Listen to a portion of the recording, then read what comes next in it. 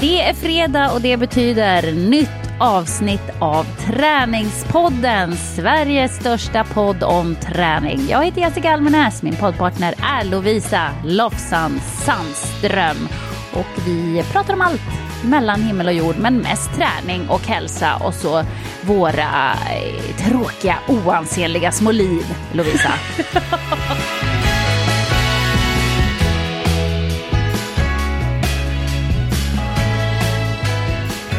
Men tydligen ganska så intressant för många eftersom vi har Sveriges största podd och vi har ju tagit lite grann på oss den här kostymen att vi ska prova olika saker för att kunna prata om det i podden. Det är ganska härligt att få motivation till att kliva utanför bekvämlighetszonen för att kunna dela med sig av insikter, erfarenheter kring träning. Och Jessica, jag måste bara säga, jag är väldigt glad över anledningen till att du försköt vår podddejt en stund nu på morgonen / förmiddagen. Det kan vara den bästa anledningen på länge. Ja, jag är också väldigt, väldigt glad för att jag har nämligen gått tillbaka till gymmet. Det är helt otroligt alltså. Jag har gått tillbaka till gymmet. Jag har inte varit på gymmet sen i våras någon gång. Jag kan inte ens komma ihåg exakt när det var, men jag skulle tippa på att det var i... Jag vet inte ens. Kanske april. Eller så var det inte ens det. Eller så var det typ i februari när jag åkte iväg till Atlanten. Men det är länge sedan i alla fall. Jag har inte varit på gymmet på väldigt länge och inte känt något sug. Och försökt tvinga mig dit och tänkt varje dag så här, men imorgon ska jag gå till gymmet. Men jag har liksom inte riktigt haft energin. Och nu har jag nog fått energin tillbaka. För att idag hade jag inte ens planerat att jag skulle gå till gymmet. Men jag vaknade av mig själv 6:15, var pigg, hade inte ont i ryggen. Och körde Sam till förskolan. Och så kände jag så här, nej, nu hinner jag här innan jag ska podda med Lovisa. Jag åker till gymmet. Och bara åkte till gymmet och körde ett gött pass styrketräning. Jag gjorde min rehab och jag styrketränade och köttade på och tog i. Och det var jätteskönt. Och jag blev så himla sugen och glad och inspirerad och kände så här, nej, jag vill gå hit imorgon igen. Och det är jättehärligt. Nu har jag liksom brutit den där... Jag vet inte, det är som en liten tröskel innan man kommer sig för när det har gått för lång tid. Det har blivit lite samma med min ridning. Att jag har tänkt varje vecka så här, jag brukar rida på onsdag morgnar, så jag har tänkt så här, men jag ska gå dit idag. Idag ska jag gå dit, det är drop-in så att man behöver liksom inte komma. Och så blir det aldrig av. Men jag vet ju att när jag väl har gått dit första gången så kommer jag bara känna så här, gud vad roligt. Och då kommer jag att gå varenda onsdag. Men dit har jag fortfarande inte riktigt kommit. Men nu har jag alltså kommit tillbaka till gymmet. Och det känns ju kanon! Så nu kan det bli en ny styrketräningsresa här. För att jag är så sugen på att bygga kroppen och känna mig stark. Det är väl härligt. Ja, vad roligt du säger. Det är drop-in så man behöver inte komma. Exakt. Jag tänker det är drop-in så man behöver inte anmäla sig. Jo, men jag menar alltså alla som håller på med ridning, framförallt kanske i Stockholmstrakten, men jag tror överallt egentligen, vet att det är ganska dyrt. Så att är det så att man är anmäld på en lektion, att man går en gång i veckan, då betalar man ju ofta en klumpsumma innan och betalar för hela terminen eller vad man nu gör. Och då går man, för det är lite som jag har sagt förut, om jag har betalt för en PT, då ställer inte jag in, då går jag och tränar. Har jag betalt för en ridlektion, men då går jag och rider. Men när man vet att det är drop-in och man betalar bara för de gånger man kommer och man behöver inte säga till innan om man kommer eller inte kommer, då kan det ju bli så att man bara, nej men idag är jag trött, nej men idag har jag lite ont här. Och egentligen tycker jag att det är kul att rida, men det är som att det jag vet inte, att det känns lite bökigt och att det är lite så här, jag har inte ridit på så länge, jag kommer vara så dålig och du vet det där som man måste komma över lite. Och lite var jag, när jag skulle gå till gymmet nu så var jag lite så här, fortfarande är jag lite folkskygg, tycker att det är lite jobbigt, jag bara hoppas jag inte träffar någon jag känner, men jag känner nästan ingen som tränar på gymmet där i SAS-gymmet i Alvik, så att det brukar vara rätt lugnt. Men när jag väl kom dit så var det ändå helt okej. Jag satte på en bok i öronen och så bara körde jag på. Och det kändes ju jättebra. Så jag är väldigt glad nu. Nytränad, glad och känner mig pigg. Det är härligt. Kan du dela med dig av några övningar som du körde idag?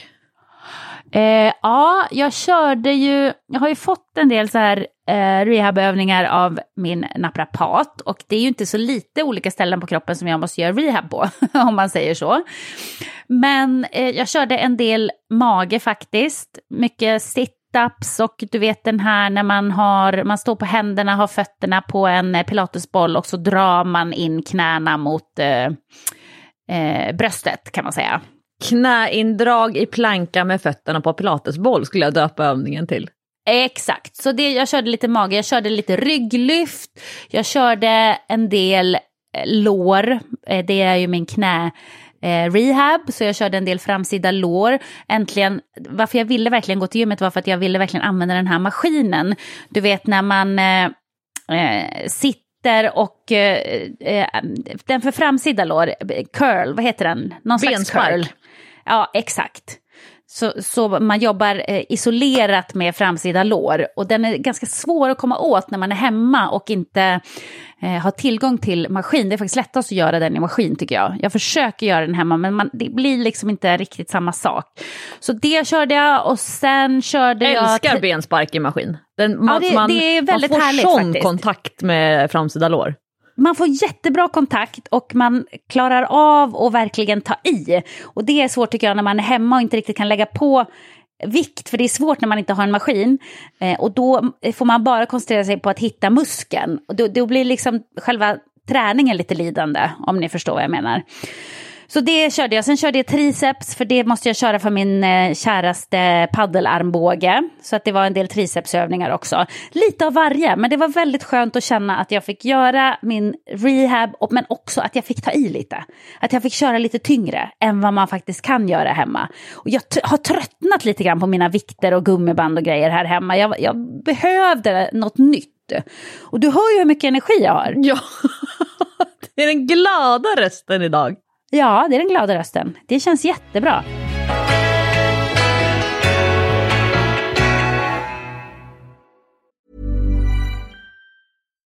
Life is full of what-ifs. Some awesome, like what if AI could fold your laundry? And some, well, less awesome, like what if you have unexpected medical costs? United Healthcare can help get you covered with Health Protector Guard fixed indemnity insurance plans. They supplement your primary plan to help you manage out-of-pocket costs. No deductibles, no enrollment periods, and especially no more what-ifs. Visit uh1.com to find the Health Protector Guard plan for you. Millions of people have lost weight with personalized plans from Noom. Like Evan, who can't stand salads and still lost 50 pounds. Salads generally for most people are the easy button, right? For me, that wasn't an option. I never really was a salad guy. That's just not who I am. But Noom worked for me. Get your personalized plan today at Noom.com. Real Noom user compensated to provide their story. In 4 weeks, the typical Noom user can expect to lose 1 to 2 pounds per week. Individual results may vary. Och vet du vad? Nu måste jag säga också vad jag har gjort, Lovisa. Egentligen är det ett under att jag gick till gymmet idag. För att jag är egentligen fruktansvärt trött och mörbultad i kroppen. För att i helgen så spelade vi nämligen vår första basketmatch på ett helt år. Vi har alltså inte spelat matchen oktober förra året. Och det var ju så jäkla roligt. Det var pissnervöst men skitkul. Och det var, alltså, när man spelar match, det är en helt annan sak än träning för att man blir mörbultad. Man får stryk, det bufflas och det knuffas och man får en armbåge i facet. Jag är alldeles öm på mitt kindben där jag fick en armbåge. Man trillar och slår sig, så jag har ett stort blåmärke på ena armbågen och jag har slagit mig på höften så jag kan inte riktigt ligga på sidan. Och jag har lite ont i knäna, jag har lite ont i foten, jag har lite ont här och var och är väldigt liksom trött och sliten i kroppen. Men när jag vaknade ändå på måndag morgon dagen efter matchen så kände jag så här, fy Fabian vad skönt att vara så här mörbultad och känna att man har gjort något. Nej, men du det var älskar det. Ja, och det var första gången som jag tänkte så här, ja, men du vet, för jag gillar ju inte boxning och sånt. Jag gillar inte kampsport där man ska slå varandra när det går ut på att göra illa varandra. Jag tänkte så här, plötsligt kan jag förstå vad man kan se för njutning i boxning. Att det är skönt att känna att man lever. Man får känna att man lever. Man blir lite påbankad. Man får lite stryk. Och det var baske med skönt. Jag menar inte liksom stryk på ett dåligt sätt. Men att man blir lite... Jag vet inte. Man får... jag kan inte beskriva på något annat sätt än att man känner att man lever. Och det var skönt. Och sen hade vi träning igår kväll och då var jag ju helt förstörd. Det gick ju så dåligt för jag var så trött i kroppen och det gjorde så ont överallt. Och jag kunde knappt röra mig. Men ändå nu när jag vaknade på morgonen så kände jag, nej, jag är så sugen på att gå till gymmet. Så du hör ju att det har hänt grejer här med min energinivå. Från att ha haft ett tomt glas nästan liksom på minusnivå så är energin verkligen på väg upp. Och att huvudet är pikt fast kroppen är trött, det är jäkligt skönt. Ja, men det är roligt att du pratar om det där med så här lite aggression och få slita lite. Jag började läsa en helt sprojlans ny bok igår kväll för att jag var klar med, jag har läst, vad heter den?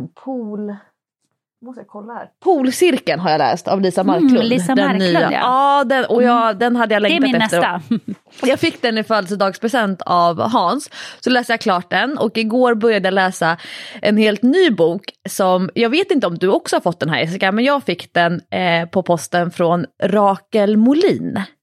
Men hon skulle skicka den till mig och jag har inte fått den ännu. Så Rakel, om du hör detta, skicka boken nu, genast pronto. Dungen, och det är så roligt för att hon skickade med en hälsning till mig från en träningspodden-lyssnare som älskar att boxas, skrev hon som avsändare. Jag visste inte att Rakel lyssnar på träningspodden, men det handlar om Adina som har ganska så stora aggressionsproblem och hon går till en boxningsklubb för att typ slå av sig. Jag har precis börjat läsa, men det är väldigt roligt, och det här med man har blivit lite grann som en sån här humorgrej med så här medelålders kvinnor som gillar när man får liksom slå av sig, att det ska vara sådär, samma grej som jag pratat om med military training, att man ska så krypa i leran och kasta däck, och det ska vara smutsigt och jordigt och slitsamt, att man liksom får känna det motståndet liksom i träningen. Men det ska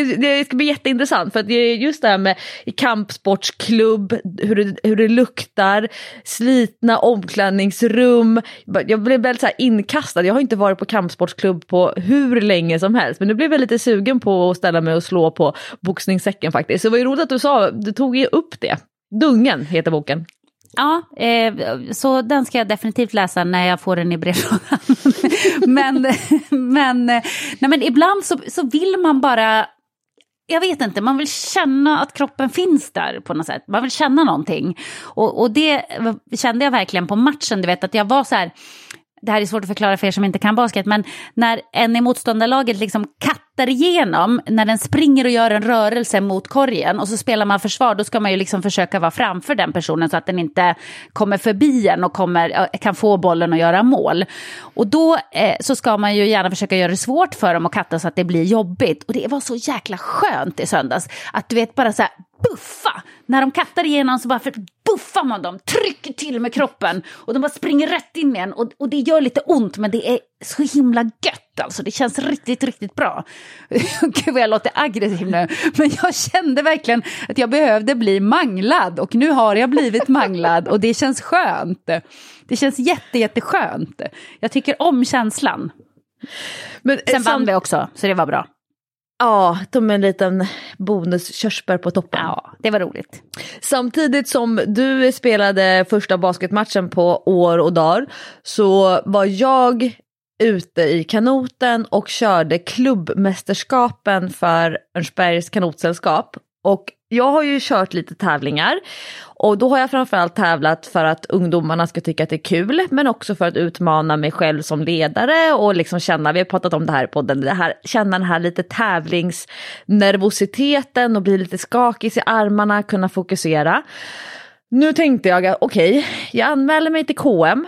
Det är 5000 meter.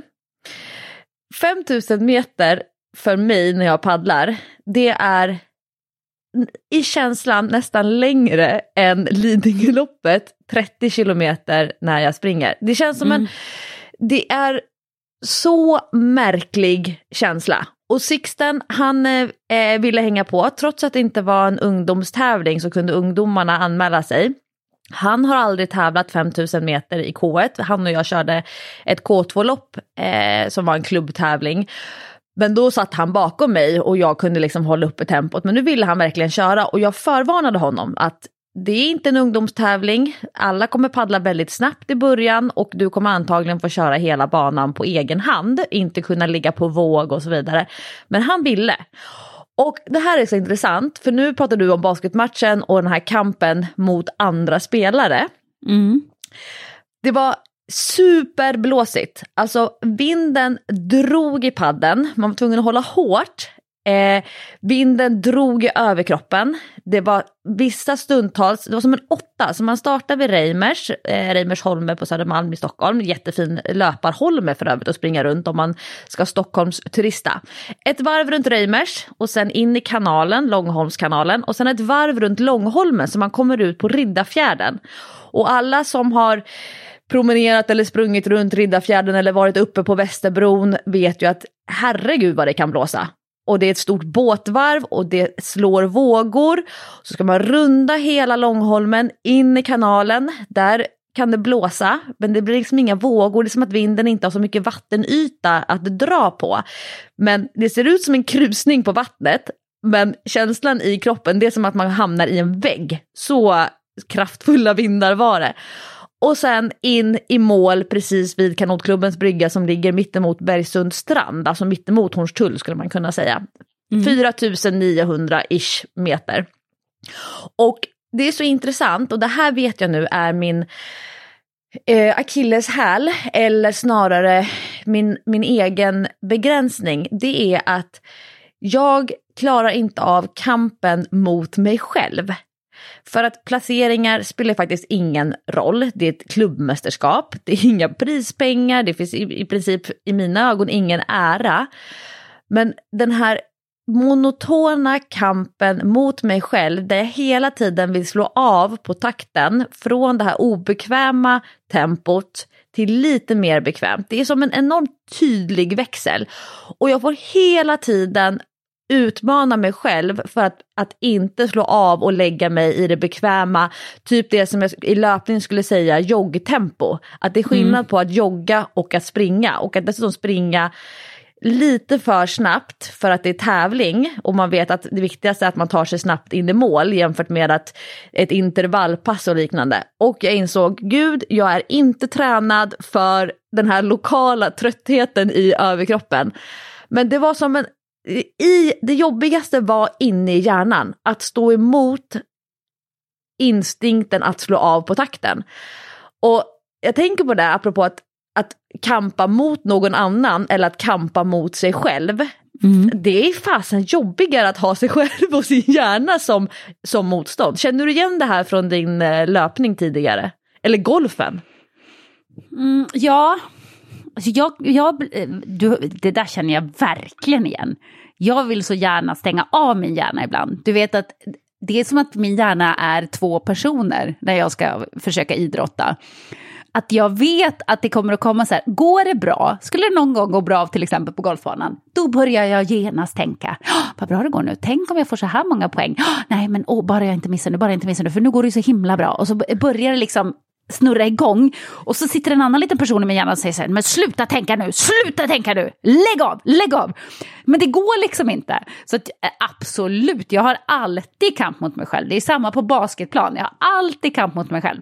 Det är den där lite rädda personen som har lite dåligt självförtroende och egentligen tycker att den är ganska dålig och är rädd för att misslyckas. Den vill inte jag ha med mig när jag idrottar. Den kan få dra, men den vinner alltid. För den rösten liksom går igenom bruset hela tiden. Det är superirriterande. Det är mycket värre än att tävla mot någon annan. Alltså, jag tävlar alltid mest mot mitt eget huvud. Så jag fattar precis vad du menar. Och jag tänker på det, Sixten som håller på med kampsport, brasiliansk jiu-jitsu, som verkligen är en man mot man idrott. Alltså varje övning i princip de gör under ett pass är såklart inte uppvärmningen eller om någon har någon sån här fysfinal. Men det är hela tiden det här man mot man kampen. Jag har inte den erfarenheten i mig från någon sport att tävla mot en enskild motståndare och att vi mäter våra krafter mot varandra. Men jag ser när han paddlar så ser jag att han är väldigt bra på den här man mot man-kampen. Att han inte ger sig, han fortsätter kämpa, och även om han skulle tappa och liksom glida ifrån, så fortsätter han kämpa som att det vore två equals som kampar mot varandra. Men jag kan känna mig som en hund som lägger mig platt och har inte den här att inte så att jag vill låta den andra vinna, men det är nästan som att jag känner så här: nej, det här kommer jag inte klara, den här man mot man motståndet, och då glider jag bak och så lägger jag mig bekvämt lite bakom. Men det blev en väldigt tydlig det blev en sån tydlig grej som hände, där jag kände så här: nej, det här går för snabbt för mig, tyckte jag. Det kanske inte alls gjorde, men jag kände så här: nej, jag får släppa. Men nu har jag fått lite så här: okej, nästa år. Jag vet att jag kommer inte kunna paddla så här många långa lopp under en hel säsong. Många i kanotklubben, de kör långa lopp varje tisdag. Jag kände att det kommer inte min axel fixa. Kanske att jag kommer ställa mig på startlinjen, men att ta ansvar för att Sixten ska få ett trevligt lopp. För han tycker att de här långa loppen är jättetrevliga. Och det var jättelång paddling, mamma, och det var jättejobbigt, men hela tiden positiva toner, och jag var så här: åh gud vad jobbigt det var. Men kanske köra K2 med Sixten, kanske se till att dra någon annan ungdom som vill kunna träna och ligga på våg och så vidare. Men jag kan känna lite grann att det här är någonting som jag behöver utveckla, just det här man mot man kampandet, och att orka ligga kvar i obekvämt tempo. Men jag kan känna även i löpning, jag är lite för komfortabel. Det har inte den här mentala tåligheten i konditionsträning som jag har i styrketräning. Där kan jag ligga mycket mer nära min liksom maximala kapacitet länge än vad jag kan när det gäller flås. Men det blev sån här tydligt när du pratar om kamp, att kampa mot någon annan. Jag har mycket kämpande med mina egna känslor och tankar. Ja, men det där är intressant. Jag undrar vad man ska göra åt det. Alltså, jag har på riktigt övervägt att gå till någon slags idrottspsykolog för att jobba med mina tankar. För jag vet ju jättemånga elitidrottare som gör det. Och att det är en viktig del av en elitidrottares träning. Nu är ju inte jag en elitidrottare, men jag skulle vilja få ut mer av mitt idrottande. Jag skulle inte vilja liksom hela tiden lägga kroppen för mig själv. Det är så irriterande att man gör det. Och jag kan bli, nu för tiden kan jag bli lite sån, jag är ju egentligen väldigt dålig förlorare, men jag kan bli lite som du beskriver, att man bara säger, jag kommer ändå förlora det, jag orkar inte. Alltså, jag gör inte ens mitt bästa, för jag kommer ändå inte att vinna. Alltså, eller, nej, det här kommer ändå inte att gå. Så att, ja. Och det där är så jävla oskön inställning som jag inte alls tycker om att ha. Jag vill inte ha det, men samtidigt så kan det ju vara skönt, för att det är ju osunt att tävla i precis allting. Man kan inte få ett spel när man sitter hemma och spelar sällskapsspel för att man förlorar. Det blir ju löjligt liksom. Då får man ju kunna ändå säga grattis till den som vann, men jag har ju haft väldigt svårt för det, och det kan ju vara skönt när man ändå bestämmer sig för att nej, men jag vinner ändå inte, det spelar ingen roll. Då kan ju det vara lite gött, för då bryr man sig ju inte så mycket. Men jag vet inte, det svider i mig, det är en oskön inställning, tycker jag. Jag har gjort en grej nu när vi har spelat mycket Chicago här hemma, och jag har vunnit typ en gång av kanske 90-100 spel som jag har spelat med Hans genom åren. Alltså jag tar inte för givet att jag ska förlora. Jag startar alltid med min ambition att jag ska vinna. Men när jag inser, nej, det här kommer inte gå, då har jag antagit en ny approach som handlar om att förstöra för alla andra. Så då men den kan man ju inte ha när man tävlar idrott, för den är ganska oskön. Ja, verkligen. Ja, det går inte. Man offrar sig för laget. Men när du säger det här med konditionsträningen, att du inte riktigt hittar det där tävlingsdjävulen där. Kommer du att springa Stockholm Marathon, undrar jag? För det går väl imorgon? Podden släpps ju på fredag. Visst är det på lördagen som Stockholm Marathon går?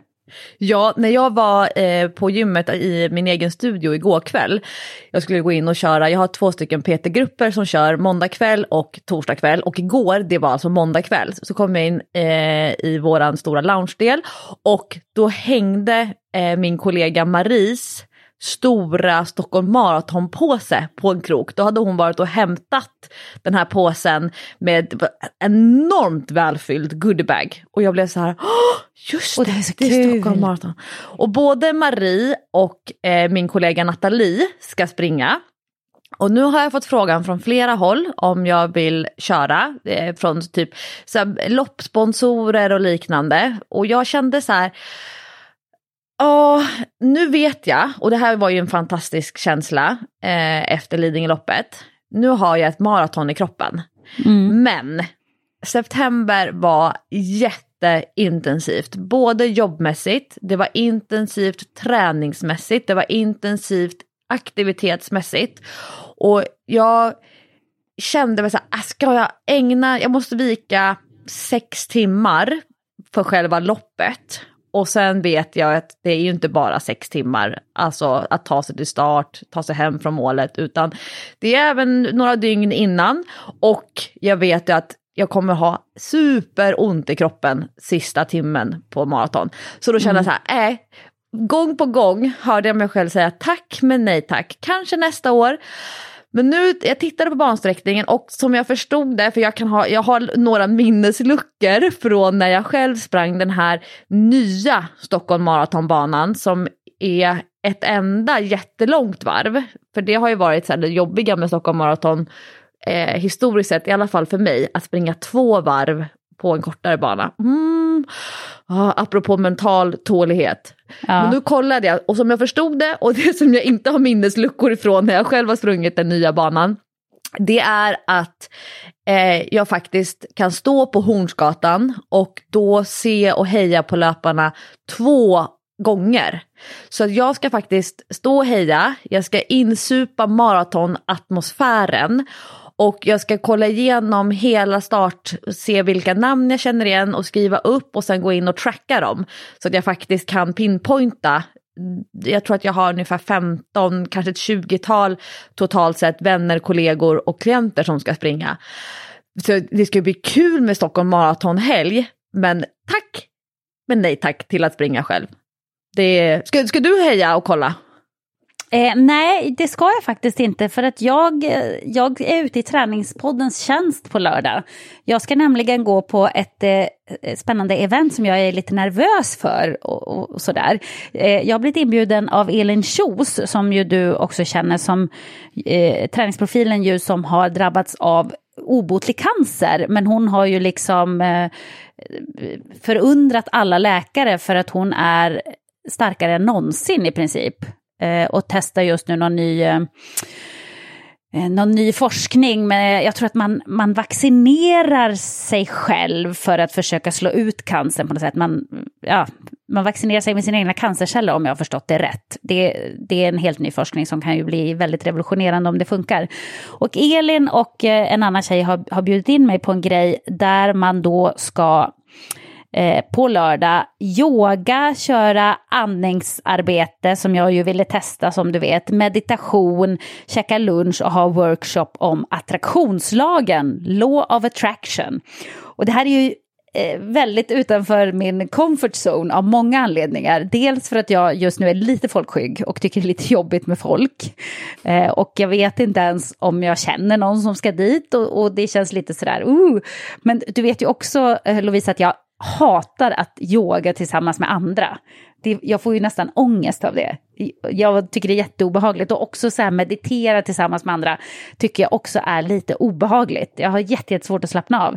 Så det här är verkligen utanför min comfort zone. Men det var ändå den här andningsdelen som fick mig att tänka att jag måste dit. För jag har ju snöat in på andningen, som du vet, och tror verkligen på fullaste allvar att det har hjälpt mig jättemycket med att hitta tillbaka min energi och få mindre ont i kroppen och sådär.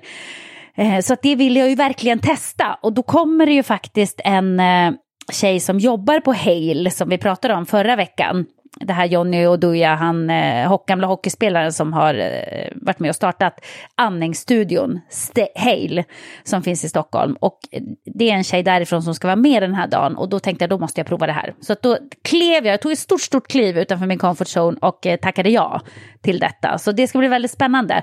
Så jag kommer inte att kunna heja på Stockholm Marathonlöparna, men jag kommer att ha med mig massa trevligt innehåll till podden nästa vecka.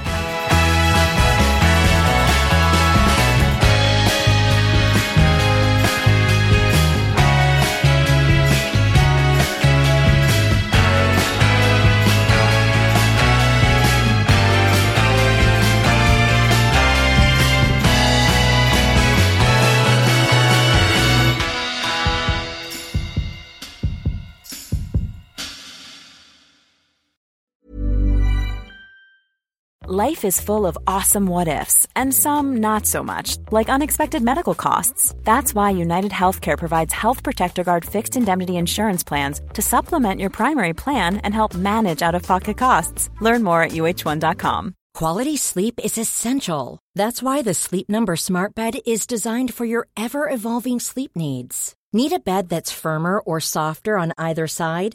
Helps you sleep at a comfortable temperature? Sleep Number Smart Beds let you individualize your comfort, so you sleep better together. JD Power ranks Sleep Number #1 in customer satisfaction with mattresses purchased in-store. And now, save 50% on the Sleep Number Limited Edition Smart Bed for a limited time. For JD Power 2023 award information, visit jdpower.com/awards. Only at a Sleep Number store or sleepnumber.com. Det är intressant det där med att kliva utanför comfort zone. Jag gjorde ju det när jag bestämde mig för att jag skulle börja spela paddel. Du Jessica kom ganska mycket med förakt in i den här paddeltrenden. Yep. Jag sa, det är en trend, det här kommer avvika och nu börjar det komma in siffror där vi ser att är det så att marknaden är mättad? För mig så handlade det mycket om att som coach förstå när folk spelar paddel, de får ont, varför får de ont, hur känns smärta? Jag fick ta den vägen. Jag har fått jag kallade det för att det gjorde jätteont i vaden nu. Börjar som en stelhet, fortsätter spela några matcher till, stramar och sen säger det, knorrar till i vaden. Och fysioterapeutkollegan, hon säger, men Louisa, det här är en muskelbristning. Och jag sa, och så här börjar kolla på träningsprogram, börjar kolla vad man ska göra i den akuta fasen, vad ska man göra i långsiktiga perspektivet. Och sen så återkommer hon efter en kvart med ett sms. Och du vet Lovisa att det här är också det som kallas för en klassisk gubbvad. Jag bara, vi kan väl säga muskelbristning. Det låter mycket sportigare. Men nu, jag har fått prova på det. Men just så här att vara utanför comfort zone, att börja hålla på med racketsport. Jag har 0 erfarenhet av racketsport. Att träffa människor som jag inte känner, spela med dem. Inte uppleva mig själv som en belastning för andra. Att kunna hålla huvudet kallt även när det står 40 lika och det ska börja spelas fördel och så vidare. Kunna hålla fokus över en timme på en paddelmatch som man spelar kanske uppemot 90 minuter och så vidare. Sen tog jag tag i min paddling. Sixten ville börja paddla ordentligt i somras. Vi var ute många timmar under sommaren. Sen, där vi har vårt landställe så är det hav. Så vi är ganska så väderberoende. Är det för kraftig vind och det är nästan omöjligt för honom i hans liksom, snabba tävlingskanot. Jag har en surfski så jag kan liksom faktiskt surfa på vågorna. Men det är inte så kul när man är liten och nybörjare och så vidare. Men vi har ändå matat på. Och sen kom vi in i föreningsverksamheten och så började jag tävla och så vidare. Och jag har liksom försökt bredda mitt sinne. Prova på nya saker, plocka upp gamla saker. Alltså 100% inspiration från dig Jessica. Jag vill bara fortsätta credda dig för att du har delat med dig av liksom, dina egna resor när det handlar om basket, när det handlar om golf, när det handlar om ridning och så vidare. Och min inledande inställning, och det här pratar jag ganska mycket om i podden, och jag vet att du så här, ifrågasatte det lite grann när vi pratade om definitionen av träning till exempel. Och det jag sa så här, paddel, klassar jag det som träning? Ja, nej, motion. Jag är inte tillräckligt duktig för att det ska bli svettigt. Hur mycket flås är det? Och så börjar jag liksom jobba med mig själv och den här inställningen kring vad klassas som träning. Jag ville vara ganska så prestigefri i mina aktiviteter, att mer fokus på att utföra än att värdera. Det är ju apropå vad man har för egen inre kamp, att man inte alltid måste recensera sig själv och värdera sig själv i relation till vad man tidigare har kunnat eller vad man vill kunna i framtiden. Och sen hade jag som ett litet statement för mig själv, det var att jag ville inte kompromissa med min egen prestationsinriktade träning. Så att jag liksom la på de här paddelträningarna, alltså i kanot, paddelmatcherna, det la jag på min befintliga träningsrutin. Och sen kom hösten och då insåg jag lite grann i efterhand, men jag kände ju att jag liksom i allt större utsträckning var tvungen att kompromissa, var tvungen att välja träningsformer, var tvungen att dra ner på det som har varit min prestationsinriktade träning för att hinna med alla de här aktiviteterna som hade blivit väldigt roliga i att utmana mig själv och så vidare. Så att jag kämpade ganska mycket med under hösten att vilja göra allt som är roligt, vilja göra den träningen som jag borde göra, vilja göra den träningen som jag måste göra och som jag vill göra. Samtidigt så har jag haft den här rehabiliteringen efter mina handskador. Och det jag vill komma till, trots att jag drog ner på min egen styrketräning, trots att jag har sprungit de här långa loppen och varit tvungen att både vila inför dem i viss utsträckning men framförallt återhämta mig efteråt. Så förra veckan, då man kan säga att förra veckan började för mig med Lidingöloppet. Om man tänker sig, nu pratar vi, det blir lite konstig 7-dagarsperiod. Men Lidingöloppet var på lördagen. Och sen på tisdagen, håll i dig Jessica, så tangerade jag mitt livsrekord i bänkpress. Wow! Och dessutom, den här tangerande lyftet, 75 kilo, var betydligt starkare, snabbare, snyggare än när jag den enda gången som jag klarade tidigare klarade det. Så att även om jag inte höjde mig så var allting bättre, tryggare, säkrare, mindre nervös, mindre rädd, mindre orolig, mycket mer bekväm.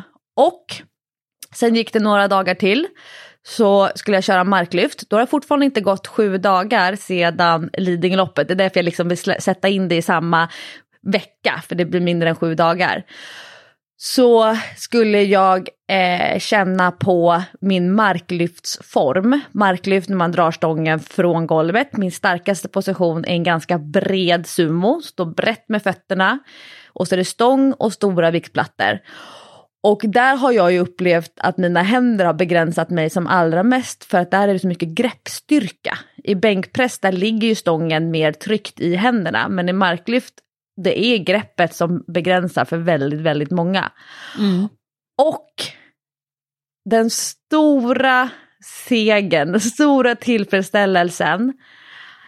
Dels nytt posthandrekord. För jag har ju liksom fått börja om med den delen. Att tänka att allting som är bättre än vecka 9 när jag skadade händerna. Och dessutom mitt livs näst tyngsta marklyft. 117,5 kilo.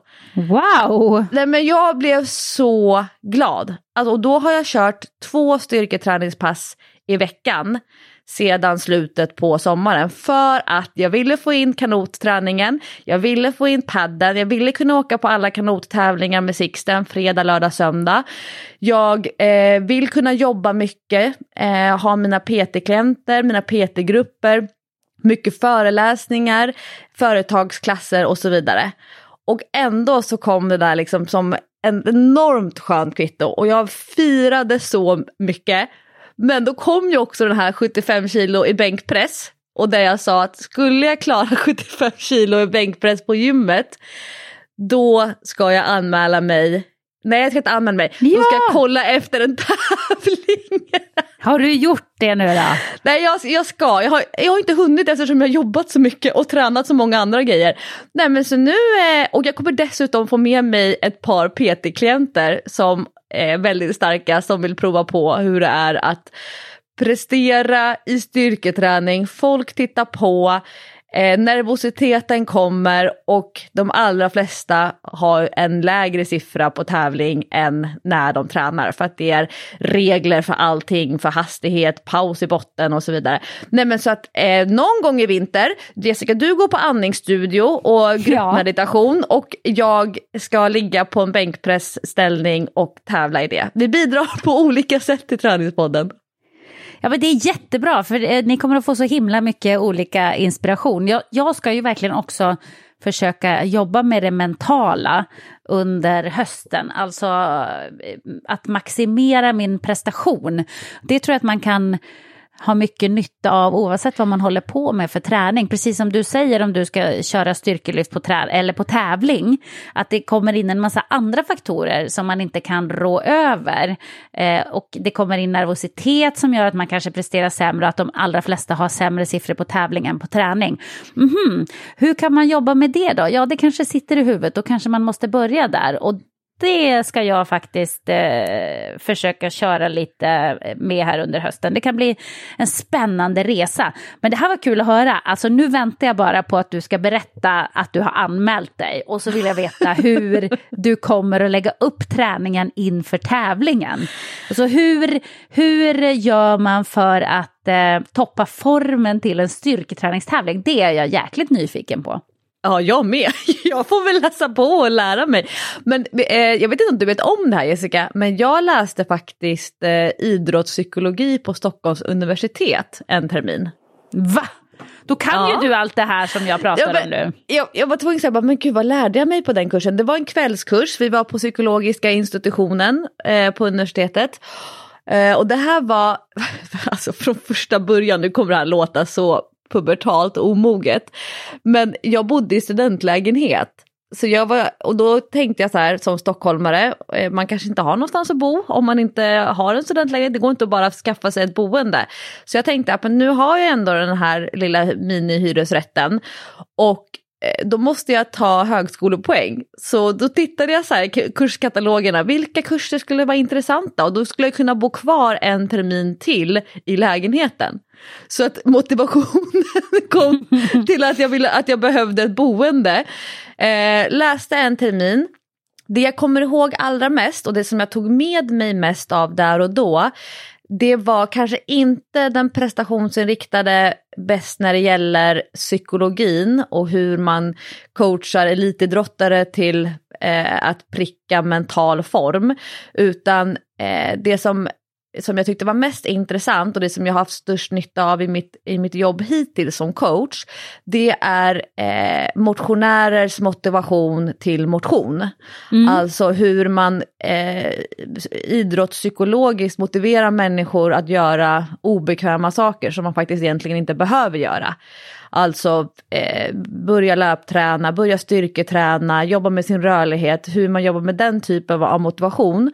Och jag möter ju i mitt jobb jättemånga människor som gång på gång ger upp rent mentalt och fysiskt. Så fort det blir lite jobbigt, då släpper man hantlarna. Ska man göra bicepscurl med 6 kilos hantlarna och så gör man 4 stycken och jag tycker det ser så himla lätt ut. Och sen så den 5:e repetitionen, nej, nu blev det jobbigt, nu slutar jag. Och jag är så här, men hallå, du skulle kunna göra 12 repetitioner med de handlarna. Men att man inte har den motivationen att fortsätta göra bicepscurl när det börjar strama lite i musklerna. Eller att det börjar bli jobbigt, att man får kämpa. Så det är nog det som jag själv har haft mest nytta av min coachroll. Men för min egen del, då är det här med att pinpointa koncentration, fokus, slå ur underläge eller komma in i överläge och försöka bibehålla försprånget till motståndare. Det är väl det som jag liksom individuellt kan känna att jag skulle ha mest nytta av. Men det fick jag inte med mig från den kursen där och då, skulle jag nog säga. Jag kanske ska titta min gamla kurslitteratur. Den där är kurs för dig, Jessica. Det kanske är du som ska läsa den på universitetet. Jag borde faktiskt göra det. Du vet, min syrra, hon har ju också verkligen tagit tag i saker på sistone. Hon har ju börjat spela basket med mig nu i mitt lag. Jag fick en sån kyss av henne igår. Och då menar jag inte en kyss, en sån där mysig kyss, utan en riktig jäkla smäll. När hon satte en skrin på mig, det vill säga att hon ska stänga min väg. Och mina lagkamrater varnade inte för att hon stod där, så jag var på väg åt rätt åt hennes håll med nacken mot henne, så jag såg henne inte, sprang rätt in i henne och det var som att springa in i en vägg. Då förbannade jag hennes jävla styrketräning, att hon har gått och styrketränat så mycket så att hon är så hård att springa in i som betong. Du vet, jag fick så ont i huvudet och i nacken så det kändes som att jag hade fått en liten hjärnskakning. Jag var helt snurrig ett tag. Men i alla fall, hon har ju tagit upp basketen nu, tycker det är skitkul. Hon har också börjat plugga och hon är så skön för att hon bara, men vad känner jag för att plugga? Jag ska plugga filmvetenskap. Så hon pluggar just nu filmvetenskap. Jättekul, jätteonödigt. Vad ska hon göra med det? Men hon tyckte att det var kul. Så hon sitter uppe och skriver uppgifter sent på nätterna och håller på. Och jag skulle verkligen vilja plugga idrottspsykologi. Nu blir jag så pepp på det, Lovisa, när du sa det. Kanske ska titta på om man kan söka in till det rent av nästa säsong, höll jag på att säga, prata basketspråk, nästa termin. Roligt. Apropå systerdynamik. Vi fick ju det var ju väldigt fint. Vi fick så mycket uppmärksamhet och såna här delningar som man kan kalla det för på det avsnittet av Träningspodden när vi pratade om ombyte till idrottsundervisning. Det blev väldigt stor spridning på det avsnittet. Och vår nya klippare, Åsa, vi har en ny klippare. Så, det har vi. Ja, jag tror inte att någon märker någon skillnad för Åsa. Nej, jag tror inte heller det. Och Gabby som brukar klippa, eller har klippt tidigare, de är väldigt lika. Proffs båda två, men hon hade föreslagit att vi skulle döpa avsnittet till Lovisas bekännelse. Och där jag öppnade upp och berättade att jag inte har varit så snäll som barn. Och den skam och känsla av skuld och så vidare som kommer med det. Jag har ett sånt enormt jobbigt barndomsminne. Så nu kan jag liksom komma med fler confessions. Än en gång, jag försöker återgälda all den skada som jag åsamkat människor runt omkring mig i mina svaga stunder som barn. Jag och min lilla syster, vi skulle paddla K2 på en tävling och det var en sån här stor ungdomskuppstävling, Svenska ungdomskuppen. Och jag hade tjatat på henne ganska länge att hon skulle börja paddla. Att hon skulle liksom komma in i kanotsporten och jag hade verkligen så här jobbat med rekrytering. Så. Och hon hade motvilligt följt med till kanotklubben några gånger. Och sen hade jag tjatat på henne att hon skulle följa med på tävling och hon var jätteobekväm med det. Har kanske inte den här individuella tävlingsinstinkten, gillar att spela fotboll och har väl mer den delen från sin egen idrottsbakgrund. Och sen så var det ett K2-lopp där hon och jag skulle tävla tillsammans. Och i de andra K2-orna som vi tävlade mot, då satt det sådana som jag brukade tävla mot i K1. Och vi hade liksom tränat mycket, vana att tävla mot varandra. Och stackars Agnes då, min lilla syster, skulle sitta bakom mig. Vi körde loppet och jag tyckte att hon inte paddlade tillräckligt snabbt. Jag tyckte att hon inte gjorde sitt allra bästa. Hon sitter bakom mig. Jag har ingen aning, jag har inte sett henne, men det var min egen känsla. Och jag skäller som tusan på henne. Hon börjar gråta efter målgång, vilket är en 100% rimlig reaktion när stora syster är fruktansvärt elak. Det jag gör då när hon sitter där och tårarna bara rinner, om hon kanske är 9 och jag är 11, det är att jag tar en stor skopa vatten på paddelbladet, skopar den över henne bakom mig. Oj! Och för att det inte skulle synas att hon hade gråtit när vi kom in till bryggan för de andra. skärp dig, torka snoret, och så skopar jag vatten på henne. Nej, men alltså, det är så elakt. Apropå, jag hade ju aldrig gjort det på någon annan, men på en lilla syster som får ta den här smällen, den här skiten som stora syster skopar över. Så en enorm, alltså det är så elakt och det är så pinsamt att jag har gjort det här. Men nu pratar jag jättemycket med mina kanotungdomar, det här med alltså, paddla besättning, att ha förväntningar på sig själv. Vilka förväntningar har man på sina besättningspartners? Hur hanterar man en känsla av att det inte har gått så bra som man hade tänkt att det skulle gå? Men jag tar också upp, det här är vad jag gjorde, och det minns jag då fortfarande, ja, vad blir det? 27 år senare så är det fortfarande någonting som jag tycker är enormt skämmigt att jag har utsatt min lilla syster för. Herregud. Ja, fast det är systrar. Alla har gjort sånt där när man var liten. Men tänk min syra då, hon är för fan 42 och hon pucklar på mig på träningen. Nej, det är schysst, eller? Jag tror att lilla syster betalar tillbaka för det som du har åsamkat henne historiskt sett. Ja, men jag tror att vi har liksom slagit varandra lika mycket. Vi har verkligen slagits. Alltså kastat grejer på varandra. Men det är bara syskon som kan göra sånt. Man skulle ju aldrig göra det med någon annan. Det är ju det. Du skulle ju heller aldrig göra som du gjorde med din syrra mot en vän. Det gör man ju inte. Men nu blir det en ganska så snygg övergång till ett ämne som jag vill ta med till veckans avsnitt av Träningspodden. För det handlar om i relation till sina syskon, då är det ju ofta om makt. Det var en ganska bra övergång. Ja, det var bra. Det fladdrade nämligen förbi bara en bild egentligen. Jag såg den på Facebook och det var genom vår gemensamma bekanta Mia Törnblom, Jessica. Jag har läst alla hennes böcker med lite olika perspektiv och ingång och så vidare. Men hon har ju också en podd, precis som vi har, som heter Sårbar och superstark. Och jag har lyssnat på några avsnitt, men jag har inte lyssnat på just det här avsnittet. Men det var just den här bilden där det är ett citat och så står det: allt handlar om makt. Och sen är det en intervju med en person som heter Åsa Lundqvist, som har gästat podden. Jag har ingen aning om vad själva poddavsnittet handlar om. Jag har inte lyssnat på det än. Men just det här knallrosa så kom det upp: allt handlar om makt. Det satte igång en tankebana hos mig som på många sätt spinner vidare på det du har pratat om i tidigare avsnitt av Träningspodden de senaste veckorna.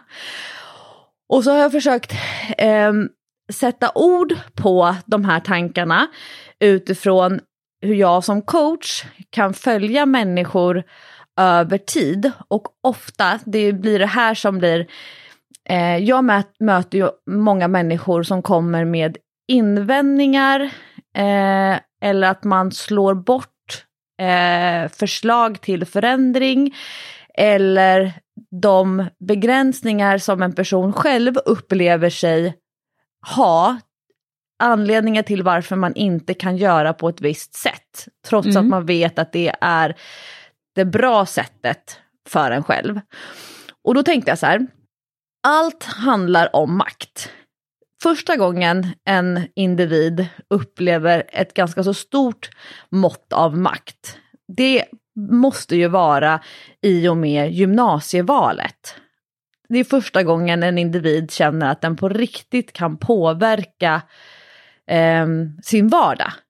Att göra research, välja skolor, välja program, var ska kompisarna gå, vill jag gå på gymnasium nära där jag bor eller vill jag behöva åka en bit för att byta ut mitt nätverk och så vidare. Och sen har man normalt sett 3 år på gymnasiet och både du och jag, Jessica, kan ju vittna om att våra gymnasieval formade enormt mycket av de personerna som vi är idag. Du flyttade från inte från Jokkmokk, för då hade du redan flyttat till Östersund, visst var det så? Nej, jag flyttade ju från Östersund till Huskvarna. Så du hade liksom redan tagit ett steg från Jokkmokk med familjen till Östersund och sen från Östersund till Huskvarna i och med gymnasiet. Jag flyttade från Stockholm till Nyköping för att gå på gymnasiet och där känner vi så här, men det formade oss som människor, men vi hade också makten att faktiskt göra den här stora det stora projektet. Och efter det så blev saker och ting aldrig sig lika igen, jämfört med människor som kanske väljer gymnasieskola i samma stadsdel där man bor, med samma gäng som man hängde med på högstadiet och så vidare. Sen kommer nästa stora sån här maktval efter gymnasiet.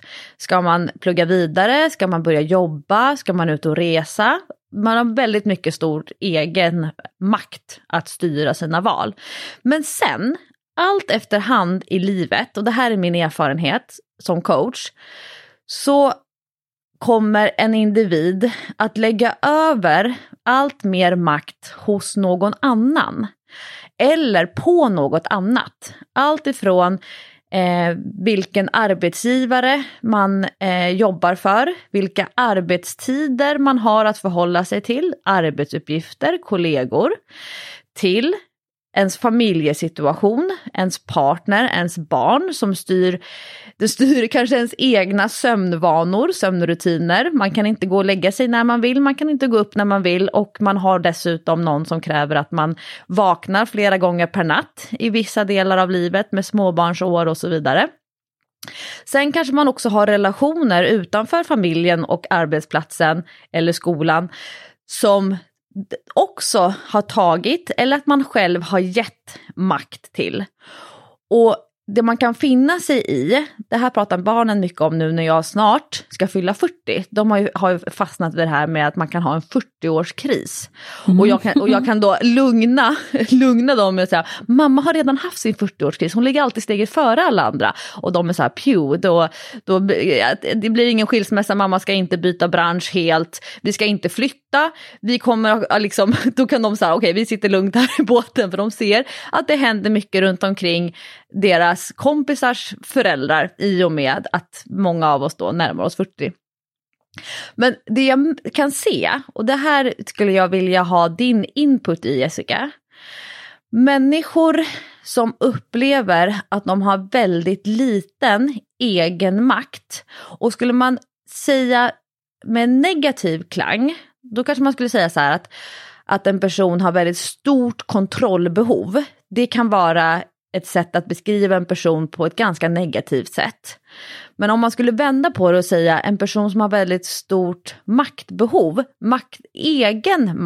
egen kontroll, då skulle vi antagligen se en person som mår ganska så bra, som upplever att den har makt över sin egen vardag, den har makt över sin egen helg, hur den ska se ut. Och den här förmågan att kunna ta tillbaka makten över sig själv, som man lite grann pö om pö har gett bort till andra eller andra saker, andra personer eller andra saker. Och att man finner sig själv i en situation där man inte kan påverka varken särskilt mycket tid av sitt dygn eller sin energi och sin kraft och vad man anstränger sig i. Har du sett på makt på det här sättet tidigare? Nej, men däremot så, eller ja, jag har nog inte tänkt på det riktigt så här, men allt handlar ju om makt i världen, det gör det ju definitivt. Men det svåra i livet, det är ju att försöka bena ut och hålla isär det man själv faktiskt har makt över och det man inte har makt över. Jag vill ju ha väldigt mycket makt över mitt eget liv.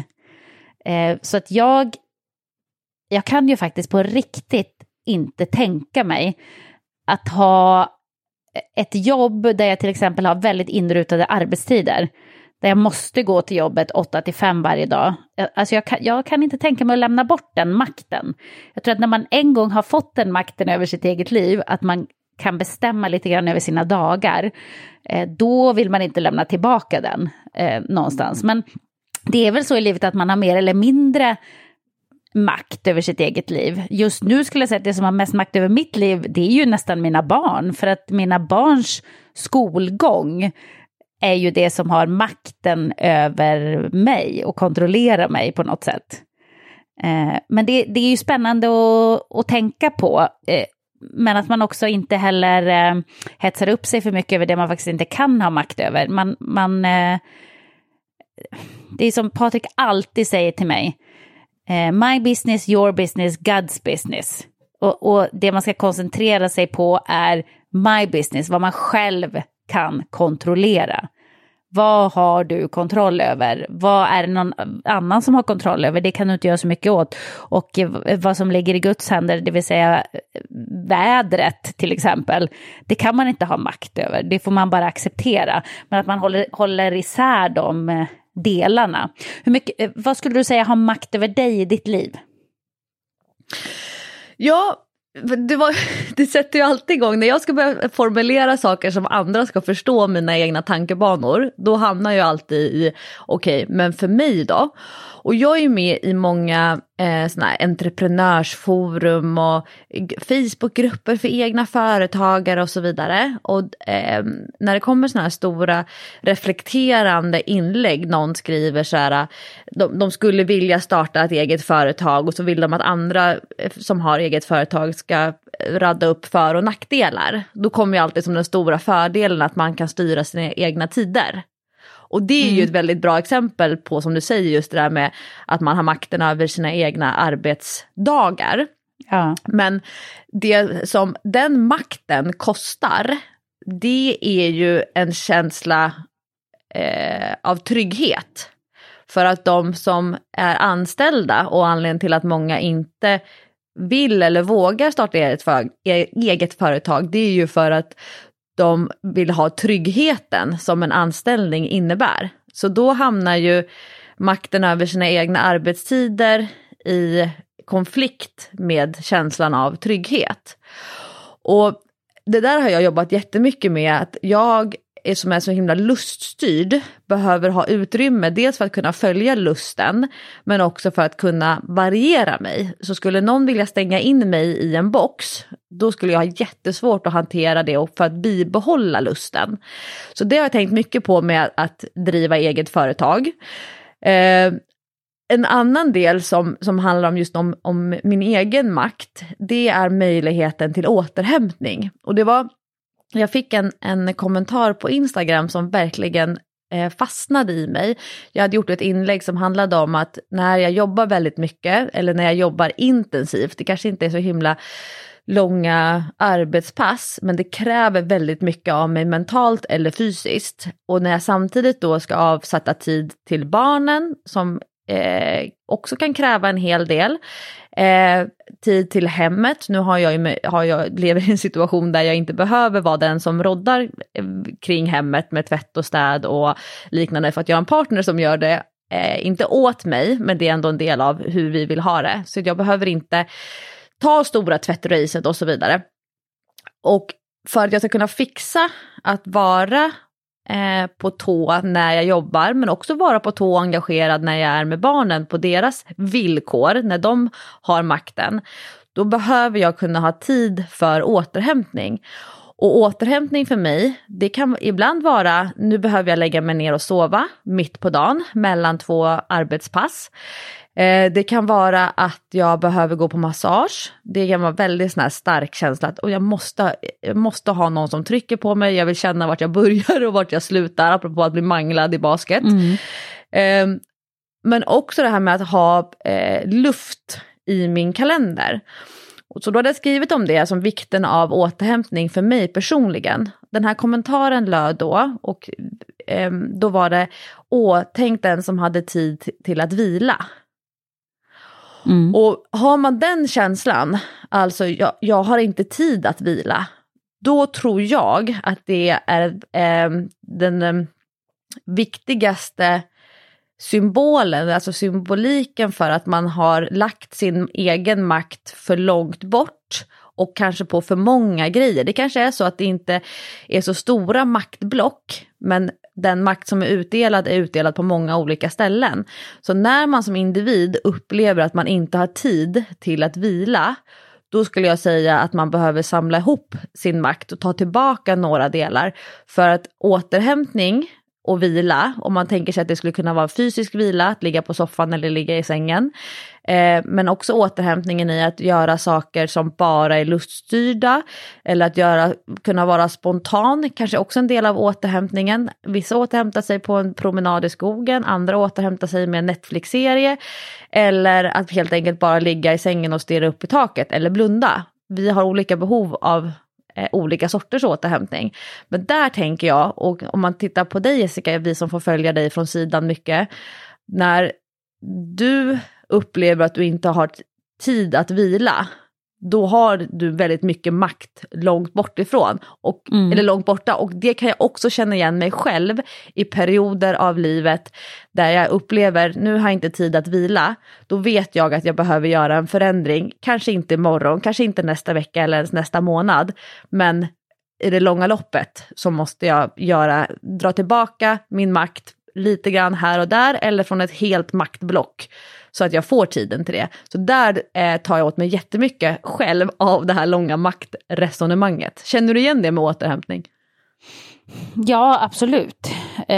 Och jag tror att jag tycker att den där känslan är väldigt obehaglig när jag själv inte har makten.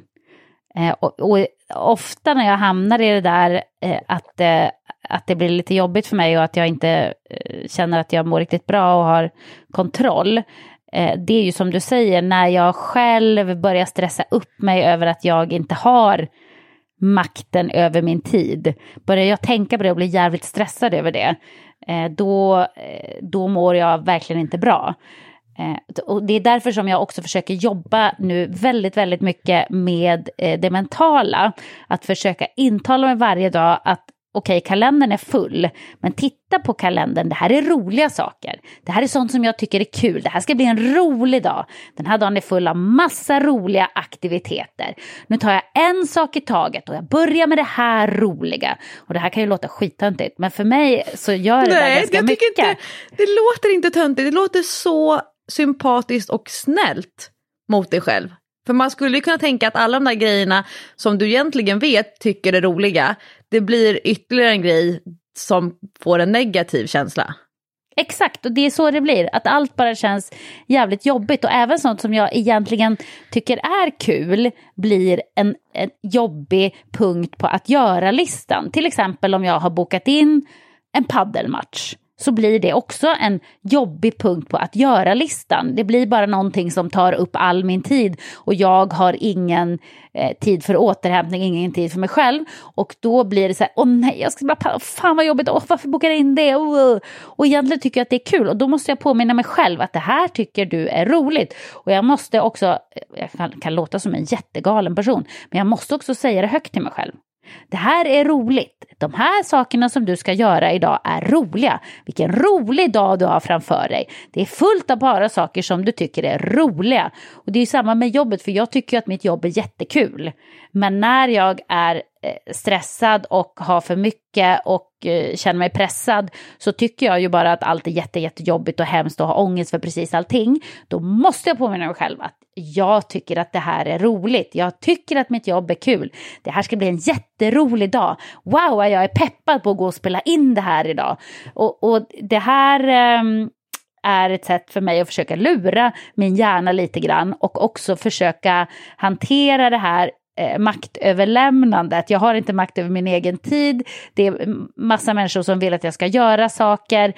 Någon annan har bestämt nu över min tid, fast det kan vara jag själv som har bokat in allting. Men förstår du, jag känner ändå så här, nu måste jag ge den här tiden till det här projektet, till de här människorna, till det här, vad det än kan vara. Och när jag börjar fundera på det och känner så här, jag får inte tid till återhämtning, jag hinner aldrig vila, då får jag panik och jag får inte hamna där. Så jag försöker alltid liksom motarbeta det och köra någon slags prehab för min lilla hjärna, där att jag talar om för mig själv att det är roligt. Titta på kalendern nästa dag. Okej, den är full, men titta vad det är för grejer. Ja, men det där är en rolig grej. Ja, det där är en rolig grej. Det här ska bli en jättekul dag. Jag ser fram emot imorgon. Jag är peppad för imorgon.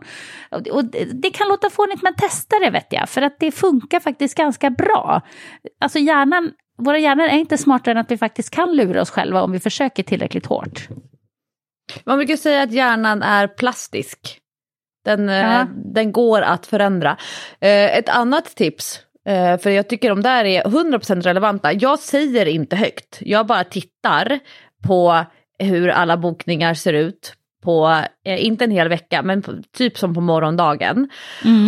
Och så försöker jag göra den där sållningen som du gör. Saker och ting som jag har bokat in helt på eget bevåg, men som ändå upplevs som någonting som oj, nu har jag lagt någonting som nu kommer det bli tajt där, jag kommer behöva stressa och så vidare. Men så försöker jag liksom så här, det där är lust, det där såg jag jättemycket fram emot. Men jag säger inte högt, så det ska jag börja med, Jessica. Ett annat tips, om man känner sig träffad nu som Träningspodden-lyssnare i det här resonemanget, det är att faktiskt sätta sig ner och titta över en vecka. Kanske att man gör en liten tidsuppställning och ser av en hel vecka i vaken tid. Hur mycket tid har du faktiskt makt över själv? Och det tror jag alla de här som älskade hemmaarbete under pandemin, det de älskade, det var kanske inte att jobba hemma, utan det var att de upplevde att de fick större makt över sig själva. Men är det så att man känner att när den här veckan, jag har kollat igenom nu, det är väldigt lite egen makt. Ja, då kan man ju fundera över, trivs man med det? Ja, fortsätt. Men annars, se om det går att göra några förändringar som man själv kan kontrollera för att frigöra mer makt. Att ta tillbaka makt som man kanske frivilligt har lagt någon annanstans, men där man känner att nej, det blev för mycket makt där borta, eller ja, jag lämnade över min makt under de här förutsättningarna. Nu har de förutsättningarna ändrats och då vill jag inte ha all den här makten på det stället. Okej, kan jag ta tillbaka lite grann av det? Så att man kan faktiskt mäta det både i kraft- och energinivå, ansträngning, men också faktiskt titta mer konkret i tid. Och då kan man ju fundera över de här träningspassen som man har inbokade i kalendern. Ser jag det som någonting lustfyllt, någonting som ska bli roligt att göra? Eller upplever jag att jag har lagt bort det och det upplevs som ännu en grej som någon annan har kontroll över, som jag själv egentligen inte vill? Ja, hur förhåller jag mig till det? Precis, man måste faktiskt jobba med sig själv lite grann. Och när man känner att man börjar hyperventilera för att det är så mycket, så ta det lugnt, backa, andas, gå igenom punkt för punkt och kom ihåg vad det var man faktiskt tyckte var lustfyllt, som du säger, när man bokade in det. För att det är någonting som man förmodligen kommer att tycka är lustfyllt när man väl gör det. Men när det liksom läggs till den högen av en massa måsten, så blir det också någonting som känns som att det bara tar en massa energi. Så det var ett bra tips.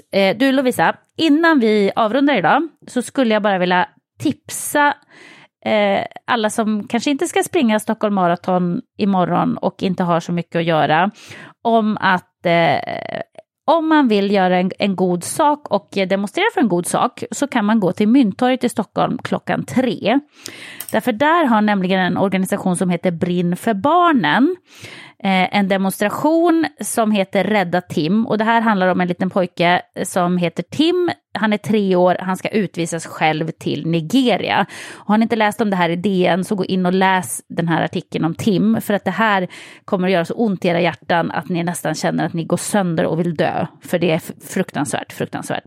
Han har alltså han var 11 dagar varit placerad i ett familjehem för att hans mamma misshandlade honom och kunde inte ta hand om honom.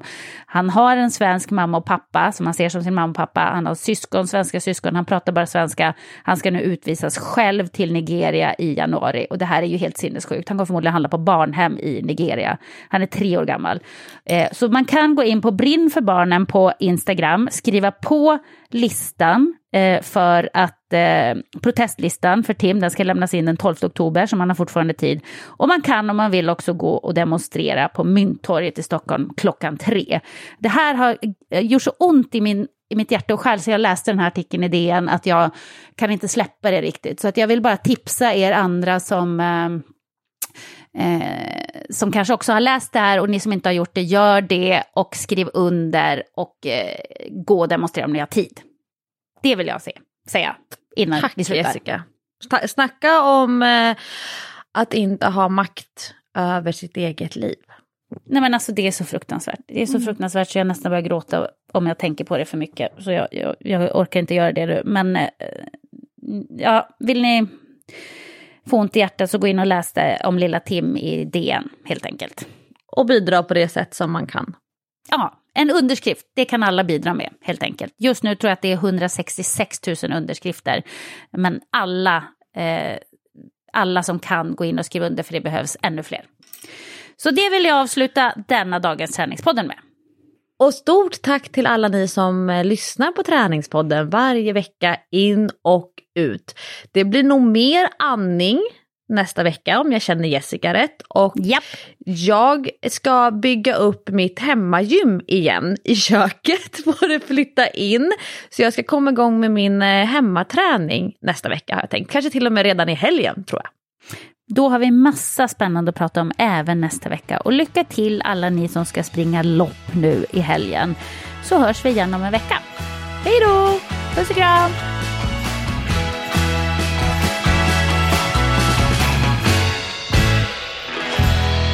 Träningspodden produceras av Sandström Group. When it comes to your finances, you think you've done it all. You've saved, you've researched, and you've invested all that you can. Now it's time to take those investments to the next level by using the brand behind every great investor, Yahoo Finance. As America's #1 finance destination, Yahoo Finance has everything you need, whether you're a seasoned trader or just dipping your toes into the market. Join the millions of investors who trust Yahoo Finance to guide them on their financial journey. For comprehensive financial news and analysis, visit yahoofinance.com.